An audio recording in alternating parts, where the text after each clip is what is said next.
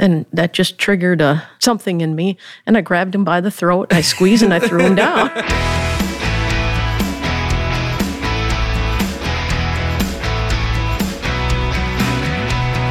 This is Meet the Fam, a podcast series from the Way Church. Meet the Fam is a place for you to meet the community, the people who make up the Way family. I'm Matt Rothy, pastor at the Way Church, and I want to welcome you to the second season of this podcast. Joining us on this episode is someone who has at least twice the experience that I have with starting a church and has the unique perspective to share not only the history of our church, but also the church that started us. Rebecca Karwoski, thank you so much for being here. Yep. So I alluded to it in the introduction just a little bit. You not only were a part of this church's launch team, but also the church that started this church. So maybe take us back to your history moving here to Virginia and being a part of that. Right. Yeah, because before I moved here, and I find this is an interesting thing. This was before the internet. I went to my pastor and said, hey, I need to find out what WELS churches are in Virginia. And so he said, okay, and he looked it up that it was Roanoke or Falls Church. I said, well, that's great because Falls Church is close to where I would be working. So I moved out here and started going to Grace in Falls Church. So went there for quite a few years, and then when we moved our building to Quantico, we decided to move to Fredericksburg.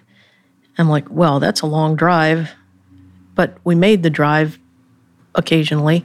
But then they said, hey, we're going to start a church in Woodbridge. And of course, we were ecstatic about that. So we went to the first meeting of that, and we didn't have a name, but we met in a school gym.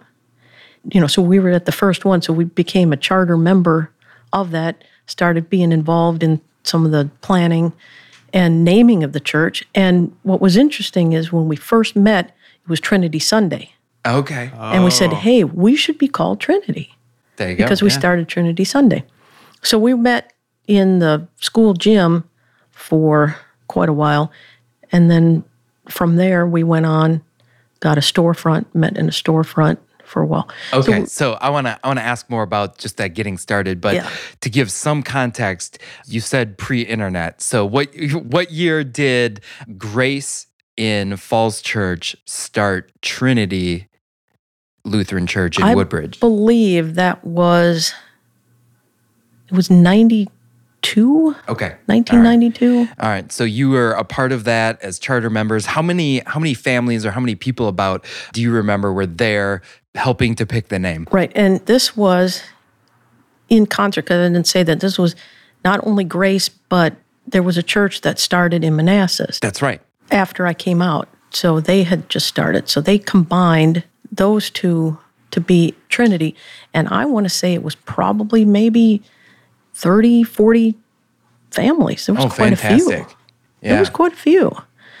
And but after we got going, a lot of them went back to Manassas because they were a young church then. So a lot of them kind of migrated back. So we did lose a few, but there was quite a few families, I thought, for starting out. Absolutely. So two churches, Bethlehem and Manassas, Grace and Falls Church, got together to start Trinity and Woodbridge. And you said at first you met in a school building, then you said, all right, we need to find something a little more permanent. And you guys looked for a storefront. Right. Okay. And so we were in that storefront for a while. And then the unfortunate yet fortunate thing was we outgrew that space. Yeah, that's a good problem to have. Right. So we said we need a bigger space. And then that's when we went to the McCourt building, which is the government center. Okay. And that's a nice big auditorium kind of a place. The bad part of it is we had to haul our stuff in and out every Sunday. Which you're very familiar with at this point in time. You're a veteran at that by this point, Yeah. So they had leased some space in a different storefront. Okay. And we stored stuff there, and then we hauled it back and forth. But it was great because you had nice seating and all of that. So then we were there for quite a while until somebody found a wine bottle in the trash and said, you can't have alcohol in a government building. So yeah, and just for listeners, we are having wine bottles at our churches because we celebrate the Lord's Supper and use wine.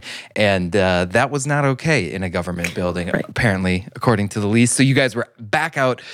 Trinity is how many years old at this point? That was probably, I would say, about 8 years. Okay, maybe? so 8 years old, and you guys are still kind of a portable church, now looking for a new home. Yeah. In that time, we went just very temporarily to another church, and we met there in the evenings. So we used their church.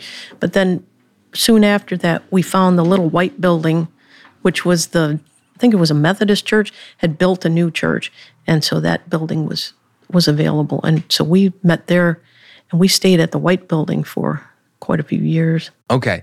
All right. Now, I know there's a pretty big event coming up in Trinity's history that I want to ask you about. But first, take me back to those early days of being a portable church, of picking a name, of meeting together for the very first time.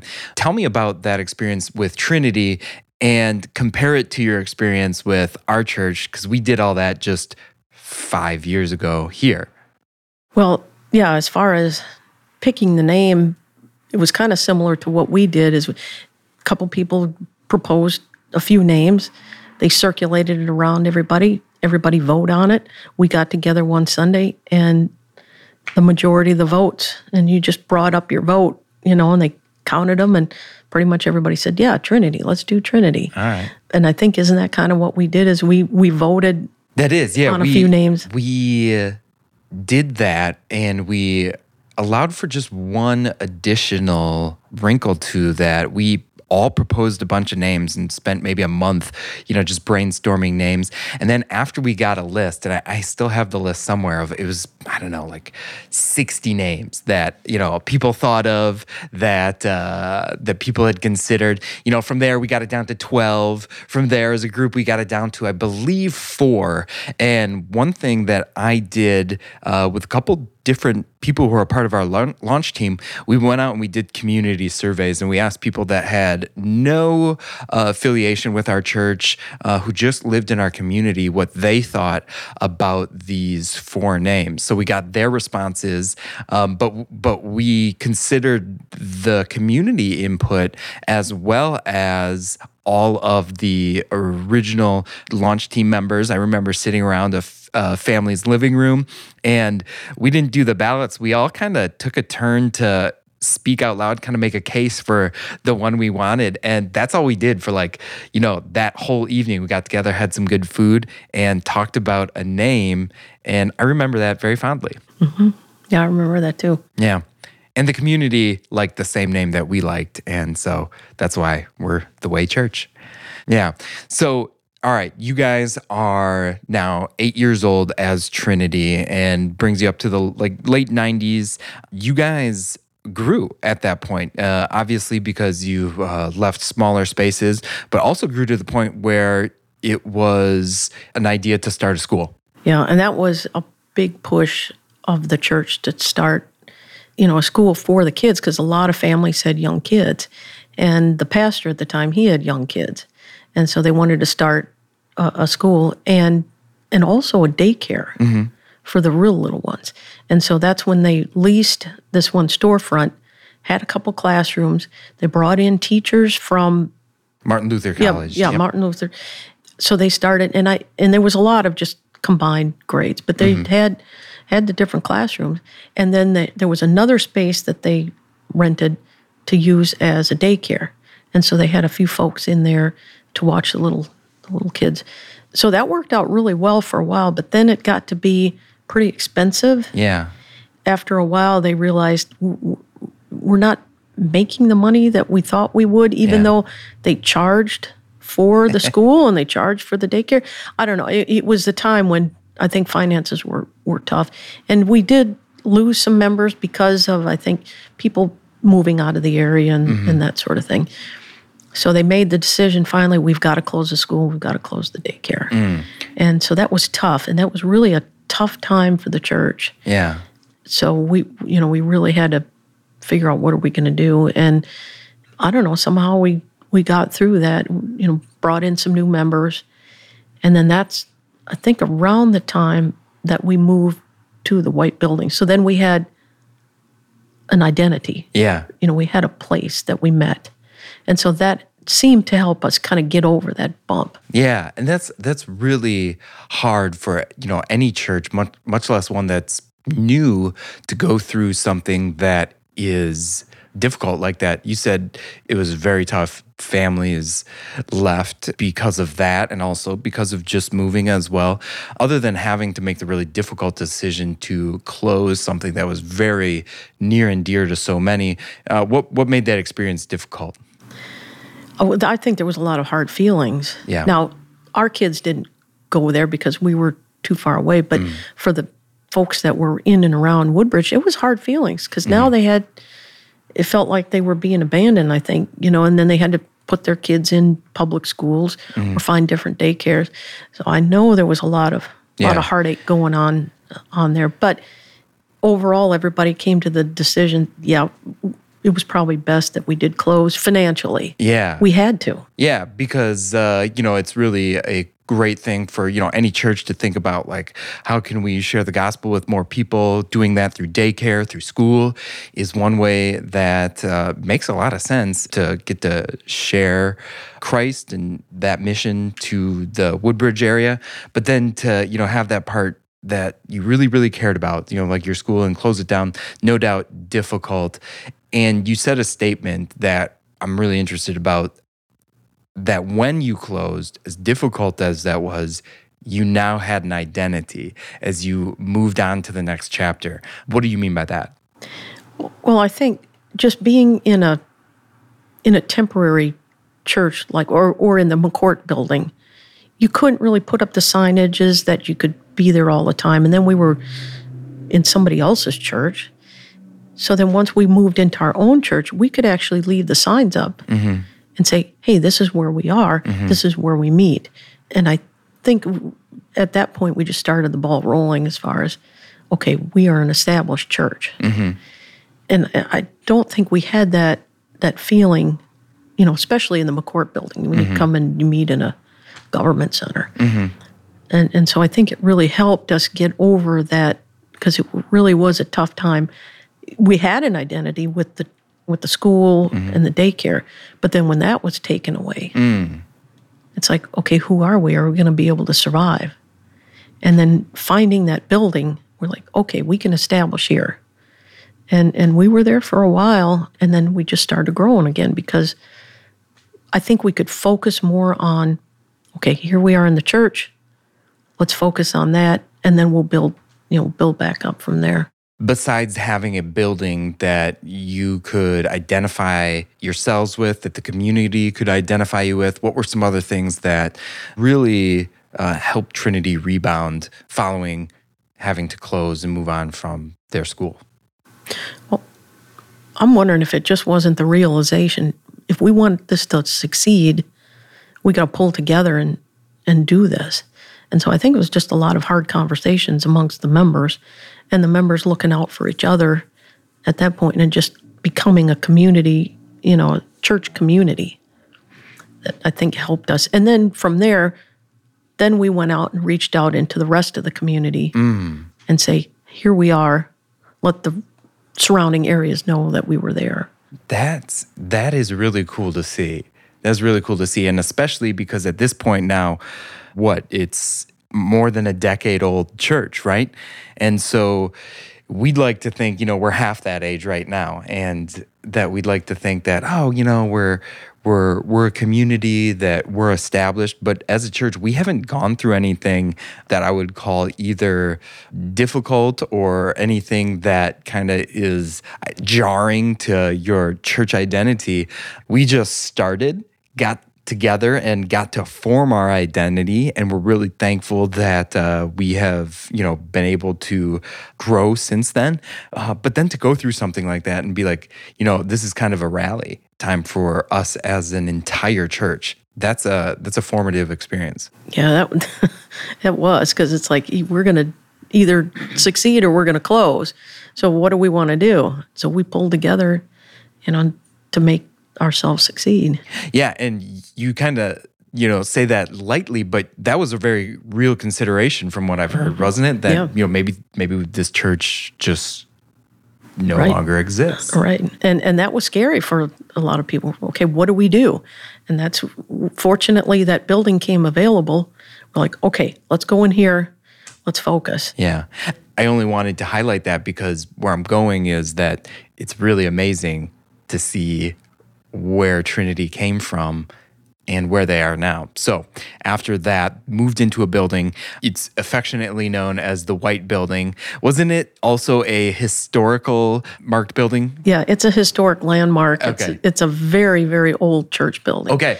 That doesn't have a bathroom, which made it real interesting. So it didn't have bathroom. Did it have air conditioning? No, we put in a window unit that barely worked. Yeah, it was great.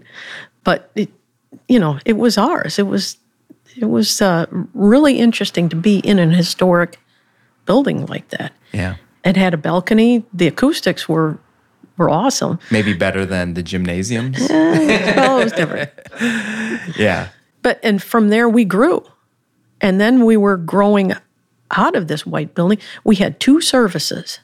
We grew to the point we ended up having 2 services in this building. Wow. And we said, oh, okay, now that we're growing, we need another building. And then that's when they started going looking for the building that they have now, which is an old daycare. That's right. So timeline, Trinity started in 1992, and then they moved into the White Building. Are you familiar with about when that was? Yeah, I would say it was probably 2002-ish, somewhere in there. Okay. And you spent how many years in that White Building? Probably 6 years, maybe, something like that. Yeah, so really a wonderful second or third chapter for Trinity to get to, grow in all those wonderful ways in this building, have an identity of their own. And then you said, all right, they're like, we're outgrowing this. Let's look for a different building. And they purchased what was formerly a daycare. It is now renovated, beautiful worship space. Tell us about that experience, because this is now the first building that Trinity owned. Right. And to the credit of there was a couple of individuals that did all of this work, went and got the building, got it purchased, worked with a company to renovate it, and just, like you said, just do the sanctuary that turned out, I thought, wonderfully. Mm-hmm. It's got a kitchen in there. It's got meeting rooms. It's got the office for the pastor. That was a work on a few individuals just to make all that happen. And I thought that turned out great. They even brought in a company to do the acoustics, sound system, all of that, so that we could have the sound and, make it look good, make it sound good in there. And that was a process. And it took, I'm thinking, maybe a year and a half, something like that, to get that done. But there again, that was a process, getting the input from the congregation, because we were looking at another location too, voting on which location would be best. And I think this location that they're in, it turned out to be the better location. Mm-hmm. And it just, how you took a daycare and turned it into a church, it really was nice. Yeah. It was a lot of work on a few individuals to make that happen. But even though they included everybody in some of the decisions, what color scheme, what kind of seating, what should the seating look like, the flooring, a lot of that, they asked people's input on it. I thought that was kind of neat that we all could play a part in it. That's cool. And you think about those conversations that a church is having. You were talking about, what is this building going to look like? How is it going to serve our ministry in this community in the best way? And not a few years earlier, you're having much different conversations about, should this church even exist? So what a milestone for Trinity. Yeah, and it was a great celebration. And what I thought was kind of neat is we had brought in a brand new pastor. Okay. Because during the transition time, the pastor we had got a call to another congregation, so we had to call a new one, which was an experience in itself, trying to call a pastor and bring in this young pastor. And he had been in the White church for a couple of years, so he got all caught up in the excitement of, let's get this new building. So it was really a great experience, to bringing him in and, being part of all this planning. Yeah. We're going to come back to the building conversation in a little while, but let me ask this. So you get in to the first building that Trinity's ever owned. The church is now really, into its fourth chapter, and really things went quite well. Trinity continued to grow in their new home. Then what happened? So you guys are in there and things are comfortable. And I remember people started asking the question, now what? What's next? Yeah, because we were growing, and there again, we had 2 services, and each service had quite a few folks. And a lot of those folks were people like us coming from Fredericksburg. We had a lot of Fredericksburg people, or North Stafford, and traveling there, back and forth. Conversation started hey, could we expand this? Could we go to Fredericksburg? And, in my mind, I'm jumping up and down and going, yes, let's do this. And then that's when they brought in Pastor Burkholz and said, we think we can do this. Yeah. So if you are listening to this and you haven't already, I would say stop and at some point go listen to an episode we actually did with Mark Burkholz. He's a pastor who serves in our church body as our North Atlantic District mission counselor. He advises and counsels churches on how to start a church, and he shared a little bit what that experience was like for him. And he did it from what I'll say is a very pastoral and very church body focus. Share with us your experience of what that was like to really help start Trinity, be a charter member there, go through a really interesting and fascinating history in a relatively short period of time, decade and a half, right? So not an old church by any means. And now you're a church that is looking to start another church. And you're a part of that. Yeah, and of course, we were really excited about it and wanted to be part of any of that planning. And we had the unique experience of doing this once before, getting Trinity going. And so I thought, well, we can at least give some advice on what to do. But what was your advice? Well, one of my pieces of advice is, let's start out slow. Let's just work on the church. Don't think about expanding too fast. Try not to do too much too fast. And if I'm reading you right, that's coming from the fact that maybe Trinity did that with starting out very well and then moving right into a school. Yeah, and I think it just wasn't the right time. Yeah. With the way that economy was at the time, they just overextended. Yeah. Well, and what you said too was, you said something to the effect that when that happened, the community, the church community itself strengthened and grew, and then you would reach out to the surrounding community in general. And I think that's kind of what you're alluding to, like, get your church culture right, build a strong faith community of people who are really bought in, want to do this, want to share the gospel, and then you've got something to share with the community as a whole. Right, and that's a thing, is we needed to get an identity going first. I think get out into the community, get community involvement, and then you can go from there. Yeah, and that's one of the areas that I felt you really supported me and our launch team when we started here, because people are so excited when you're starting a church, and we thank God for that. And oftentimes people are like, oh, let's start this program and that program and have this thing and that thing. And you were one of the very strong voices, very steady, calm voices that was like, well, can't do it all. Can't do it all. Let's just start out with this, a church.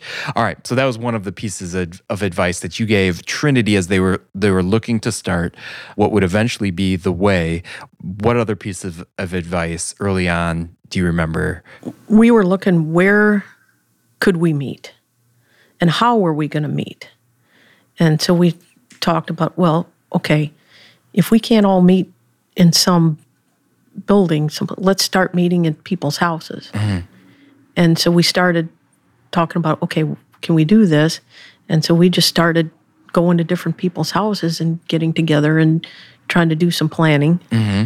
And that was even before you showed up. Yeah, I was going to make that point. This is even before you guys had decided that you're going to call a pastor or knew where this church was going to be. You guys met just with some families that are now a part of our church that lived even in Fredericksburg and Stafford. So what kind of conversations were people having then? Yeah, and I think it was, okay, how do we do this? Because a lot of people hadn't done this before. And and a lot of that was we did meet at Trinity at off hours, and Pastor Burkholz would come and give us some guidance on that. But it's like, okay, how are we going to do this? Where do we go? Where do we focus? And really that was kind of the basic, okay, what do we do? How do we get going? And then, okay, we need to call a pastor. And a lot of people had never called a pastor before, and so we had to go through that, that process again. But that was the bulk of the conversations. And then we're like, okay, well, when do we do this? And we really couldn't do anything until we called a pastor. So we kind of were on a timeline of, okay, we're not going to start anything until we get a pastor, and then we'll start going from there. Yeah. And that brings us to 2016, where Trinity and North Atlantic District Mission Board called me, and my wife and I moved out here. But before that, let me point something out or ask you to react to something. Trinity grew. God really blessed Trinity over the course of its young history. So that listeners have a accurate picture, Trinity was not a giant church. It was a very healthy, medium-sized church. Average, worship in the mid-100s on every Sunday. And for a lot of people looking at a church that size, they would say, that is way too small to take a portion of your members and send them south to start a new church. You have to be, much larger, much more secure to do something like that. How is it that a church that, is medium to small decides to go, nope, we're big enough to go start another church and send what ended up being about 10 families to come and be a part of the church in Fredericksburg? Yeah, react to that. Yeah, I was actually surprised that they were willing to do that. They knew they were going to lose quite a few families. But I think at the same time, they're like, how can we grow even more? And branching off seemed to be the path that they wanted to take. How do we get the word out even further? Because this whole area is growing so much. So how do we grow, and bring in more people into the church body itself? And you couldn't start another one in Woodbridge. You had Manassas, you got Woodbridge. Where is your next growth area? And you've got Fredericksburg is a huge area. And I think they decided that was how we were going to bring in more families. I think that is perhaps one of the most remarkable things that I have observed, being very new to this area myself, is the heritage of really mission-minded individuals and churches that are part of this Washington, D.C. metro area. Falls Church is the oldest church in the area, and from day one, they've always looked at this area and go, okay, where's the place where we can further God's kingdom and be on mission next? And not looking past their own backyard. They've looked to Manassas. They've looked to other areas around DC metro area, looked from there to Woodbridge. And that culture, that mission mindset is such a part of the DNA of all of the churches that got started, to where it is just so remarkable to me that a small to medium-sized church already looks and goes, okay, we're willing to be even smaller, to send a couple families from our church to further God's kingdom, and that is just what we do. And a lot of people might go, oh my goodness, that is taking a risk. How are you going to be financially, community, identity-wise secure to continue and last? And yet they took that, what we might call a risk, really in faith, trusting that God would continue to bless the efforts to share the gospel with more people. It's just something I find really fascinating because so often we have the idea that you got to be at least, this many hundreds large or, only really big, old, established churches, daughter churches and start other church plants. But that's not the case. And Trinity is the primary example of that. Mm-hmm. Yeah, and we're the beneficiary of that. We are. We most certainly are. And that brings us to us, 2016, where my wife and I just showed up here. And I got called from our seminary graduation to come out here and start a church, and did not know at the time all of this history that you're sharing with us. So walk me through what that was like for this pastor that you talked about calling to just show up and be here. Yeah, I'll tell you what, that Sunday that you first showed up there, everybody was so excited. Who is this guy? We need to meet this guy. Who is this pastor going to be starting this new church? There was a lot of excitement that Sunday. I remember that. Yeah, I remember feeling so welcomed, and I remember that first trip up to Trinity so vividly. My wife and I drove up there, and I think we drove rather quickly because everyone had told us, you're going to want to leave early. Traffic around here is no joke. You're going to want to be there. And so we left our apartment in Fredericksburg, drove up there, and we got there like as quickly as you can get from Fredericksburg to Woodbridge. And we're like, oh, that's not a terrible drive. I don't know what everyone has been complaining about all these years. And then I remember just enjoying the wonderful Sunday there. And then our drive back from Woodbridge down to Fredericksburg, I think took just over like 90 minutes or something like that. And we were parked on 95 for a while, and we're like, oh, that's why they want to start a church, not here. So I remember that Sunday very, very well. And I remember being so welcomed by not only the people who were going to help start the church here in Fredericksburg, but really all of the members at Trinity, Pastor Bergman and his family. And I remember, and I still will say this, that if I wasn't asked to start a church here and I just moved out here, I'd love to be a part of Trinity. And so we started, and yet we were really much a part of Trinity for that first year. We still didn't start a church down here in Fredericksburg. Walk us through your memories of really what was like a whole year where we kind of stayed as a part of Trinity. Yeah, I thought that was interesting because they all knew who was leaving, but it was kind of neat though, because then, we would meet at Trinity, mm-hmm. but then we would have our talks after, mm-hmm. as far as the planning, what we're going to do, when we're going to start meeting, when we're going to start pulling away. Mm-hmm. But like I said, it was kind of nice to have both of that, be a Trinity member and then move on to be a member of a new church. Mm-hmm.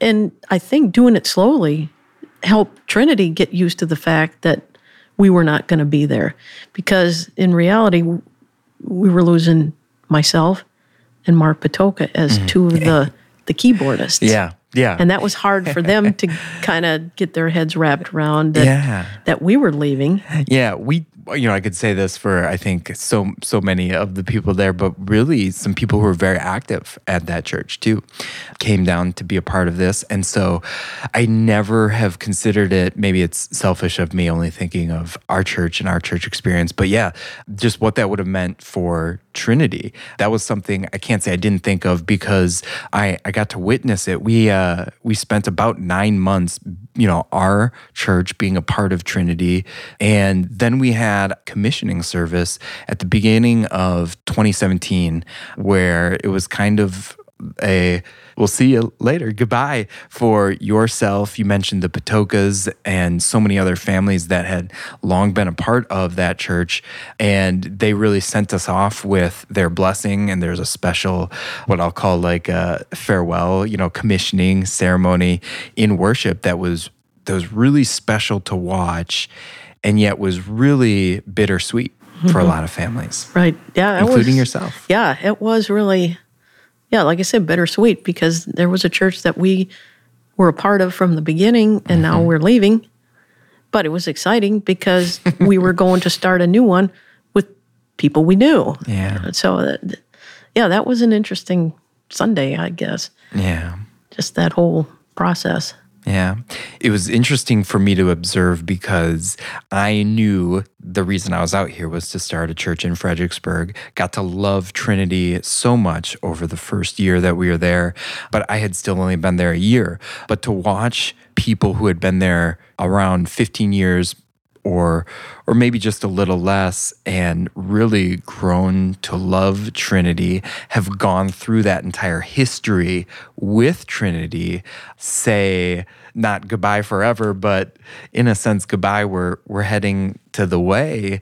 That was moving. Mm-hmm. That was really powerful for me to see just what it meant for people to be a part of a church family.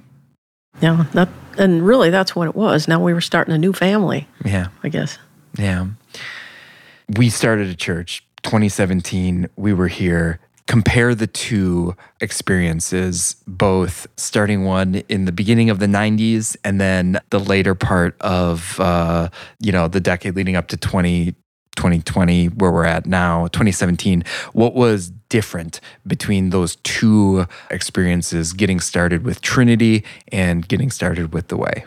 Well, I can say I think starting The Way, we were more involved than we were starting Trinity. We just kind of fell into that. But it was easier communicating, I guess, starting The Way, because now we could email each other, we could text each other. Yeah. Before you just got the information through, okay, you show up, they give you this newsletter, or they mail it to you.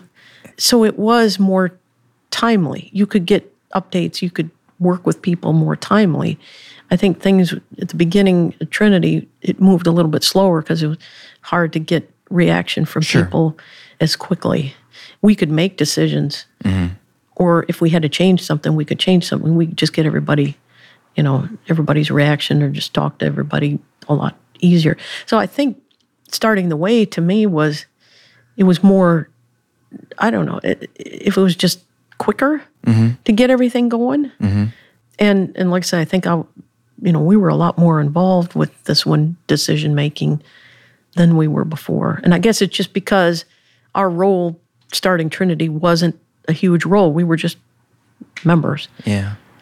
That's really an interesting kind of perspective on it, that it was faster, because earlier you said that we did things slower. In fact, we took a whole year from the time that we first met to the time where we had our first public worship service, where we didn't have public worship services. We just met as a group twice a month at first, and then every Sunday after about half a year, and we would have worship services, and then what we called mission meetings, where we would talk through some of the big picture questions and matters that you've already touched on. What's our identity going to be? How are we going to be a part of this community? How are we going to serve people who are a part of this community that are not a part of our church family yet? How are we going to reach them? How are we going to serve themselves and ourselves? How are we going to grow? Where are we going to worship? We talked through all of these different questions about our name, questions about were we going to rent space or were we going to be a portable church? We talked about those for the better part of a year before we did it. So it was this kind of intentional slowdown, and yet at the same time, we were able to do it quickly. And so what I'm hearing, and I'm finding this interesting, is that you said that it was almost 8 years. And I know it was much sooner than that, because you were able to start a school and do tremendous things, where you as Trinity were able to stop and go like, this is who we are and who we want to be. Not that you didn't do that much sooner, but those were conversations that we had and we tried to do in 1 year to start out with kind of an idea of who we are. Yeah, like I said, I think it was just a whole different process, how it was done starting Trinity than it is what we just went through here. One of the other big differences is the fact that we continue now 4 years in to set up every single Sunday, and you're a part of that. So you've been a part of that as we worshiped in a movie theater, and then also as we worshiped at the YMCA, where we're a part of now. What's your experience like with that? Because you are very much a part of that every single week. Yeah, and I was the person that when they decided, okay, we've got to do this portable for Trinity, how are we going to do this? And I had to come up with a list of what equipment do we need. I went out and did the bids. I went and purchased all of the equipment. And then I ended up having to haul it back and forth most of those Sundays. So a lot of that fell on me to, let's come up with our audio system and how do we broadcast our audio. And it was just in there. What we're doing now is even, more. But so it's similar in a way, but different. It's still gathering all the gear that we need, setting it up, tearing it down. But now we have we've got a band. Back then it was just, I'm just plugging a keyboard into a mixer and that was it. And then one microphone for the pastor. That was it. Now, we've got a full band. We're live streaming. To me, it might seem like it's a lot more, but it's more exciting. Yeah. And I think it's more effective. Yeah. So and it's really not much more work, I don't think, but we've got a whole group of folks got a good that team. help make it happen. So I don't know, it's, it may seem like it's a lot, but, you just get into it and, you just do it. It's just something you do. I guess it's because I've worked with audio equipment, for 36 years that it's just second nature, plus it's cool stuff. Yeah. It's audio stuff. I would agree with that. Yeah, we do have a incredible team that makes the way we do worship possible every single Sunday. You are a huge part of that, coming early, setting up specifically audio and technology equipment. It's just really neat. And to hear you say it's in some sense all the same, because you look at it and you go, wow, it's a lot more that we're doing than plugging in a keyboard and just a microphone. And there's churches that do a lot more than what we're doing on a Sunday morning to start it up. And yet it serves a purpose. You said it's effective because as we look at how technology continues to advance, there's more and more ways that churches can use it to reach the communities around them and share the gospel. Yeah, and I know there's some churches that don't do this. And yet they're still not meeting. And one fortunate thing we've had is had this technology where we could live stream and we can reach people that don't want to get out because of the pandemic, or maybe they can't for whatever reason. We can reach more people doing what we're doing. And we do have the technology available now that we didn't have, years ago. And I think it's fantastic what we can accomplish. And you look at every Sunday, we have people from other churches logging into our live stream and watching and listening to what we're doing. And I think, boy, if that isn't the most effective way to reach other people, put it out on the internet, people are going to find us. We're at an interesting place in our church's history where we're getting ready to maybe turn the page on a new chapter. 8 months ago, we started a building campaign called A Place for You, where we're looking to raise capital funds specifically for the reason of purchasing a building. And that's something that we're, God willing, looking to do as soon as the right home for us becomes available. As we go through that phase, what advice do you have for us as someone who has gone through that with a church before? And one of the things that we did look at is, okay, is it a space big enough for us right now, but also give you enough space for growth? But we also looked at, okay, parking. Parking's a big deal. You've got to make sure that you have available parking for folks, especially if you get guests that come in and they show up right at the last minute. They don't want to be parking down the street. We also looked at play areas for kids, because if you've got kids, you want someplace that they can go to, whether it's nursery or just a room, that they can go just to hang out, or even, a backyard with some play equipment or whatever. So a lot of that is what we looked at when we were looking for a place for Trinity.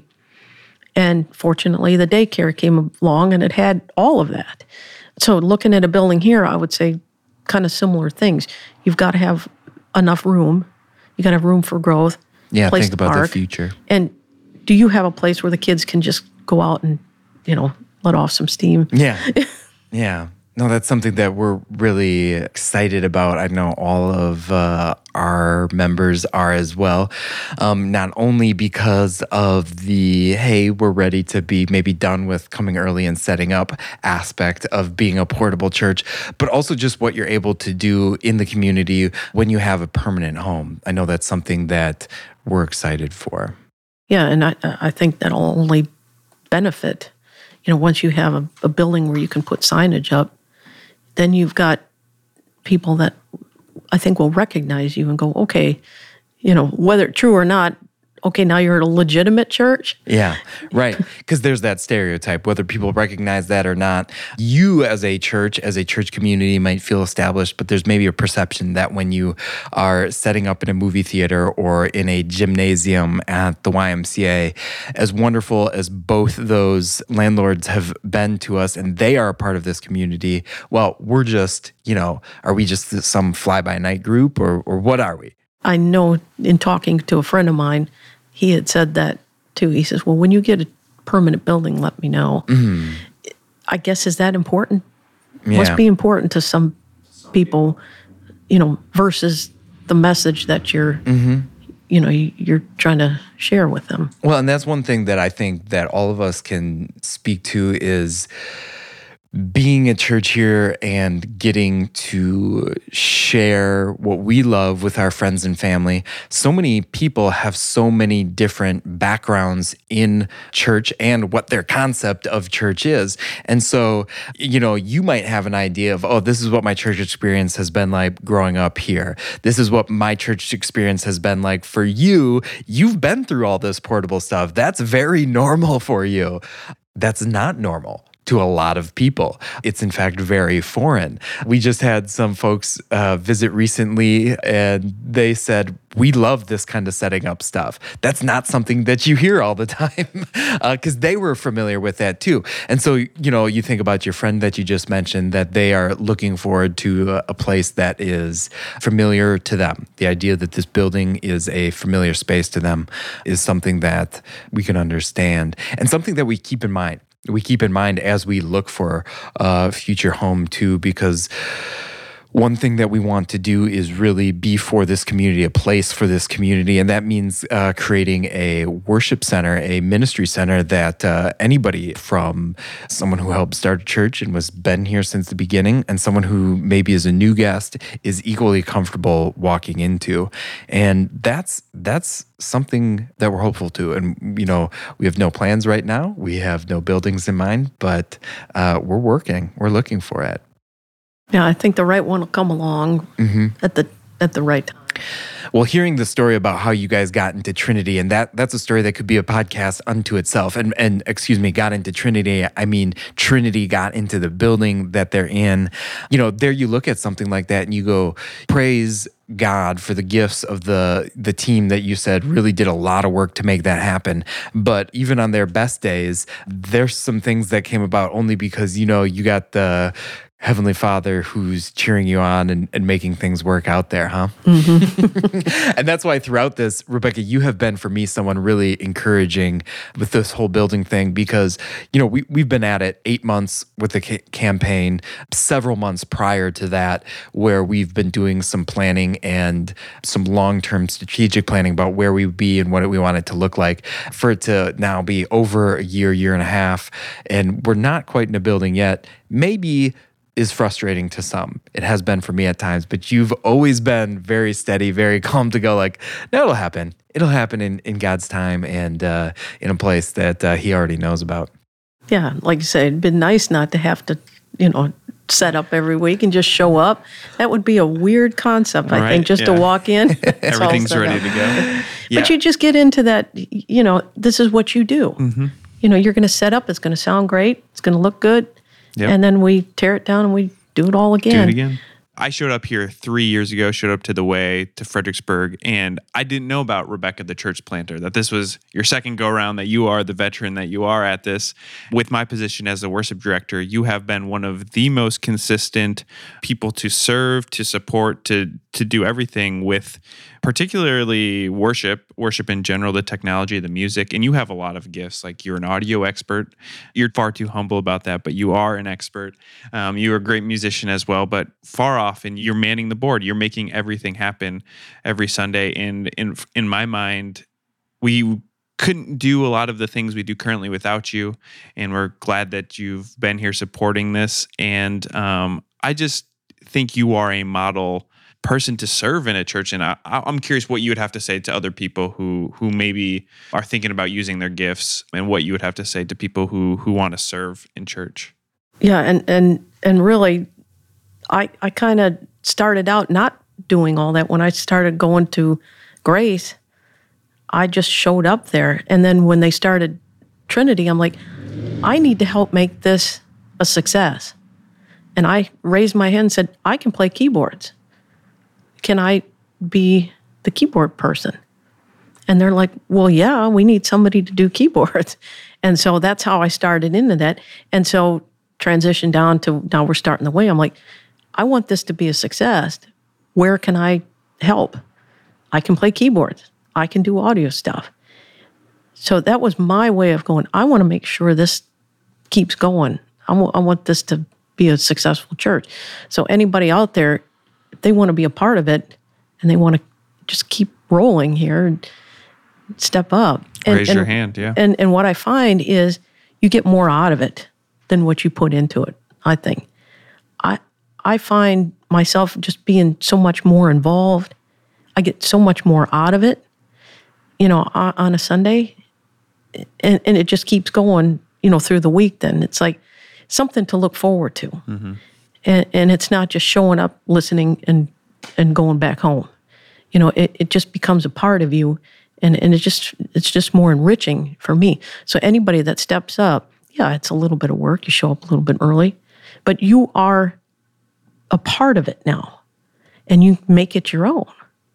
And so anybody that really wants to be part of this church, if they step up, they're going to realize it's more than just, doing the work. You're a part of it, and you make it a success by being a part of it. That's what I found. That's really awesome to hear, because when I moved here, we've referenced him, Pastor Mark Burkholz said to me and to my wife, what kind of church do you want to go to? Go ahead and start that church. Make it your own. And that's something that I immediately shared with the 10 families that helped start this church. What kind of church do you guys want to go to? Well, we get to make that. And I am thankful for people that have given me that permission, people like you that have owned that and made it your own, because it just inspires me as the pastor of this church. And so I share that with everybody who does join our church, who becomes part of it. And I say, look, we're 4 years young. Listening to the history and all of the opportunities where you've gotten to grow in your involvement in the faith communities, the churches that you've been a part of. I think that people can own that and do that at any stage, at any chapter that a church is in, to ask the question, what kind of church do I want to go to? What do I want this to be? And how can I contribute to that? Yeah, because it is what the people that do this stuff, what they make of it. If you want to be a boring, stuffy church, you just show up and, and then leave. But, this is exciting. You direct, how the worship goes. And like I said, and it just continues. You're a part of it through the week. And to me, it's more enriching to be that way. John, you mentioned that you didn't know all this about Rebecca when you got here, maybe learned some new stuff today. I've gotten to know you over the past 5 years together, and then this past fall, I had the privilege of getting to be the officiant at your daughter and your son-in-law's wedding. Got to enjoy the reception there, and at the reception, I learned something about you that I've never known before. I got to hear a story. I'll ask you to tell it in just a moment. I believe your sister is the one who told it on your behalf, but I think you guys call it Choke-a-Fella Saturday, and this story rocked my world. So I'm going to just put you on the spot and ask you to tell us, what is Choke-a-Fella Saturday? Oh, yeah. Well, every year we go back to Lee's hometown in Trempealeau, Wisconsin, and every little hometown has their celebration. So it's Trempealeau Catfish Days. Yes. And we're hanging out on Catfish Days, listening to music, having a great time, having a few beers. And some guy came up to us, and there started some argument about somebody's koozie for their beer. You know how these things get out of control easily. And there was some pushing and shoving, and this guy who was probably about 6'5" pushed Lee down, and him having his leg that's messed up, I was concerned, that he was going to get seriously hurt. And that just triggered something in me, and I grabbed him by the throat, and I squeezed, and I threw him down. And for all of our listeners, Rebecca is not 6'5". So Yeah. So to take this tall guy, and I threw him down, and I yelled at him and told him, "You're gonna get out of here, and you're gonna leave us alone." And then the cops came in and hauled him away. But it's like, it's that instinct. You just, you just kick in. Like I said, this story absolutely rocked my world because I have known you always as someone who is incredibly kind, incredibly warm and welcoming to me and my family here, does so much for our church, does kind of a lot of work for our church that is behind the scenes. In the audio and technology area, a lot of that is kind of quietly behind the scenes, and maybe that's what people see of you. And then to know this story, I'm like, I am never going to mess with my microphone again. To just know you and to know not only your passion for your family and Trempealeau Days and Chocofella Saturday, I think is what people call it now, but also just this church and this ministry, Rebecca, is really encouraging and inspiring for me, and I know it is for so many other people. We're doing this interview far too late. We should have done it a lot sooner. And part of the reason is because of the pandemic that we're just coming out of. But also the timing is it is what it is now because you're rather busy right now. You are a month before you retire. You are a week out from closing on your home. And then you are moving, you and your husband, back to the Midwest. So we're going to miss you dearly. We're going to miss you dearly, and I'm thankful that we got the opportunity to sit down because while a lot of people are going to listen to this who may have just met you, or if this comes out in a month's time after you move, they won't get to meet you in person. What they're going to get to know is how much you are a part of this culture, about how much your passion for sharing the gospel and serving in gospel ministry has really influenced this church's DNA, how it's influenced the DNA and the culture at Trinity, and we are just really thankful to be recipients of that heritage, that legacy that cares so much about the work that God's doing through us here. Yeah, it's going to be really different to go back to Wisconsin where there's a Wells Church around every corner practically. Yeah. It'll be a transition going, okay, I'm going to walk in, check out a couple different churches, go, okay, where do they need me? Yeah. If it's a big church and they've got a lot of people and a lot of roles, maybe I'll look for a smaller congregation. Where do they need me? So that's going to be my mindset going back. Because fortunately back there's a Wells Church in every little town, and a couple little towns have more than one. So it will be a different situation, but that's what I plan on doing. Okay, where do you need me? What can I do? Instead of a person just showing up, sitting in a pew, every Sunday. So, and the other thing is I'm fortunate that there's folks that are talking about stepping up and taking over some of these roles that I've been in here. So that's, I think, we're very fortunate to have people willing to jump in and help out. So it makes me feel better that I'm not abandoning you guys, and someone will be there behind me. Yeah. To fill in. Yeah. Rebecca, thank you for all that you have done for the Way family. Thank you also for the opportunity to sit down here and spend time with us. Sure thing.